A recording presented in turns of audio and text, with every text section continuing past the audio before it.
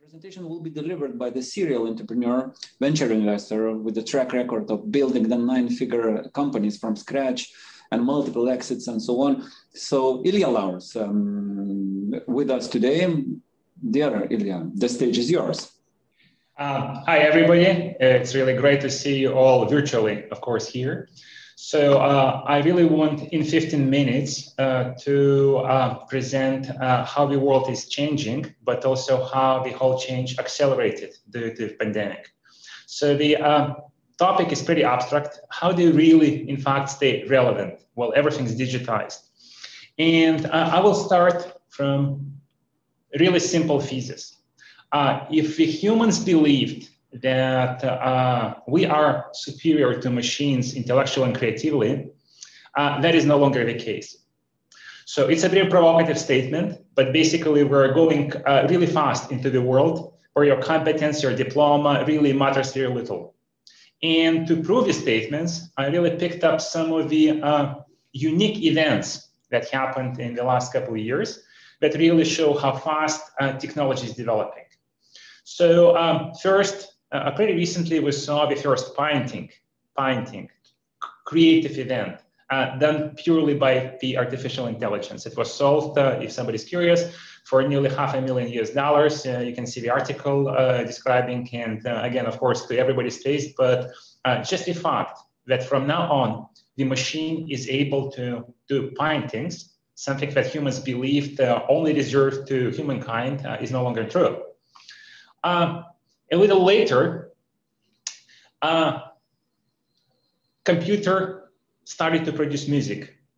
And there are multiple news sources telling us how successful actually computers and artificial intelligence are in producing music. And many research that has been done actually suggests that if you don't tell a human that specific music is produced by a computer, 80% of people actually prefer and tell as nicer, better, more creative music built by the computer. So from now on, the computer is able to do paintings, to produce music, but that's not the end of the story. In China, a couple of years ago, the first dictator, so the news teller on the national news was replaced by a digital avatar. So basically not only the computer speaks, but also it appears, it feels, it expresses emotions, it replaces the human in telling the news. Couple years ago, another news appeared that the first law firm in the US hired its first computer or artificial intelligence as its official employee, because the computer is much faster, much more precise in analyzing legal, which is pretty structured data. And basically the take on that was that the computer in the role of a legal advisor is 1,000, if not 1,000,000 times more effective than a human, because it can process multiple sources at the same time. Another interesting story is the computer has produced a documentary movie, a full movie. So basically you just write a script and say what you want to see, and the computer produces the whole movie. That's already the past that happened. And on the fun note, I don't know if some of you follow Boston Dynamics, which to me is an example of probably one of the best companies that work in the robot space.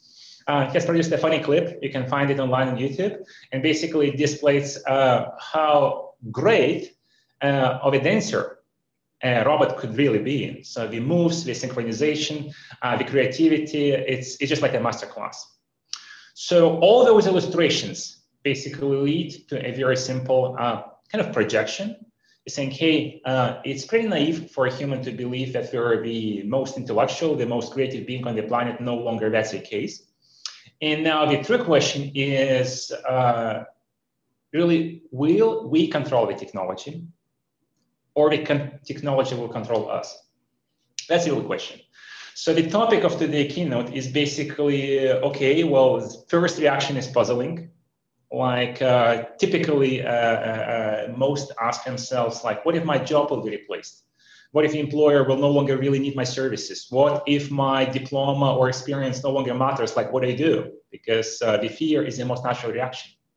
So what I really wanted to show today is that instead of fear, one should see the opportunity. because there is a way, there is a very clear, a very defined, very simple way not to lose your territory to the computers or machines, but totally the opposite, employ it for your own needs. The recipe is not quantum physics. It's not super difficult for everybody to follow. But on the other hand, if you ignore the opportunity, if you continue to do what you do the old traditional way, most likely next 5 to 10 years will dramatically change the landscape. And yes, there is a risk that the services will no longer be in demand. So what actually you could and should do if you really want to be on top of technology, command the technology, make it execute what you want, as opposed to be a servant. I will start with a very, very simple statement. Stay informed. It does sound simple, but when you really close your eyes and ask yourself, do you really spend that much time learning what's new out there? Like, probably the answer will be not really. So rule of thumb that I recommend recently is spending at least a full day a week. That's a lot. A full day a week just learning what's new, just to make sure that at least you understand what's going on, particularly in a professional domain, particularly because the landscape is shifting dramatically fast. If you don't really follow the professional news, what's really been the latest development for even half a year, most likely your skills are irrelevant. So one rule of thumb, a one full day a week, just staying informed. There are multiple ways how you could do that. It could be seminars, webinars, etc. There are dozens of those. I did discover myself that identifying the news sources that are relevant to your profession. I prefer blogs, not books, not webinars, not seminars. Professional blogs coming from directly from the top authorities in the space are the best, the fastest, the most fresh news source, but you could select yourself. But basically, again, I will repeat myself, unless you as a person spend one full day a week learning what's new, just learning, just staying informed, chances are you will become irrelevant.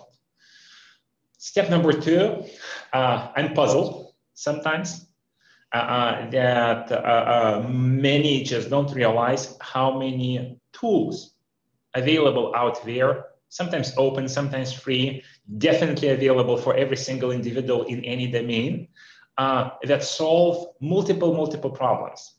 So use tools, learn what they are and use them regularly. Tools could be anything: analytics, creativity, designing your booklet, designing your business logo, suggesting what the new business names are, analyzing your traffic, your consumer, CRM, etc., etc. There are millions, literally millions of tools out there, and most of them are at least free to start, but people don't use them. Now, apparently, it does derive that before you start using a tool, you must learn that the tool is available and that at least some functions you understand how to do, so spend a little bit of time learning the tool. But the reality is everything's automated nowadays. You could basically build a huge business without leaving your home and basically using only the tools available out there. I'm not here to tell what exactly is relevant to each one of you. I'm just saying that I'm using maybe 100 or so tools myself, from translation to tracking to automation to anything and everything. I did discover that 1 minute of my time invested into learning the tools really returns into 1,000 minutes of same time of repeating the task. So tools are powerful. Tools will develop. Tools at some point will allow you basically to replace organizations completely. If you learn how to use them, chances are you could increase your productivity dramatically. We're not talking 10%, 20%. It could be 100 times, it could be 1,000 times, it could be even more. So out of those 20 hours that you spend for learning, please do dedicate some time just learning, researching what tools are available, and spend a little bit of time learning them, and think how you can really use those tools in your daily activity, anything from personal productivity to professional services. Once again, tools available, tools develop, and if you employ them, if you learn how to employ them, you could increase your productivity multiple times, and then really command the technology as opposed to listen to that. Now, the number 3 advice is also pretty abstract from the first side. But please, that's my personal asking of you, spend some time thinking it through. Thesis is very simple. No longer, some while from now, any higher job will be needed at all. Harari said that if before 21st century, the humankind was fighting exploitation, so people were in demand, everybody wanted to command them what to do and how they do. Then 21st century on, it's about irrelevancy. So the biggest fear is that the profession, the skills, the services are simply not relevant. So anything that an employer or a business or consumer needs could be fulfilled with services. So hiring as a such, paid job, paid employment as a such may not become relevant at all. That means we're moving into a world where, as opposed to 1% creators and 99% executors, we're going to a world where it's basically nearly 100% creators. So if you are able to create anything, how you apply the technology to the consumer, how you decide how to do something better, if you invent something, even if it's very, very little, it's simple, then basically you rule the world. Now, if you don't know how to invent, then chances are any service simply not in demand. So creators and inventors will really command the world. And anything which is execution, which is hiring, risks to be just like disappeared, etc. And the creativity does start with responsibility. So interestingly enough, curiously, I'm like really closing my short keynote with a very basic, simple message that it really does boil down to the very core human virtue. Take responsibility for yourself. Take responsibility for your future, for your development. Unless you yourself design your work, design your workplace, design what kind of activity and how you do, unless you do that, there will be nobody, not employer, not the government, not anybody to tell you what to do. Because creators and machines will basically comprise the world. And unless you do learn how to create, how to innovate, how to do something which nobody else on the planet does, chances are that yes, definitely everybody will be able to survive because the economy is on the verge of being able to basically satisfy everybody's basic needs even without having to work. Some countries already there.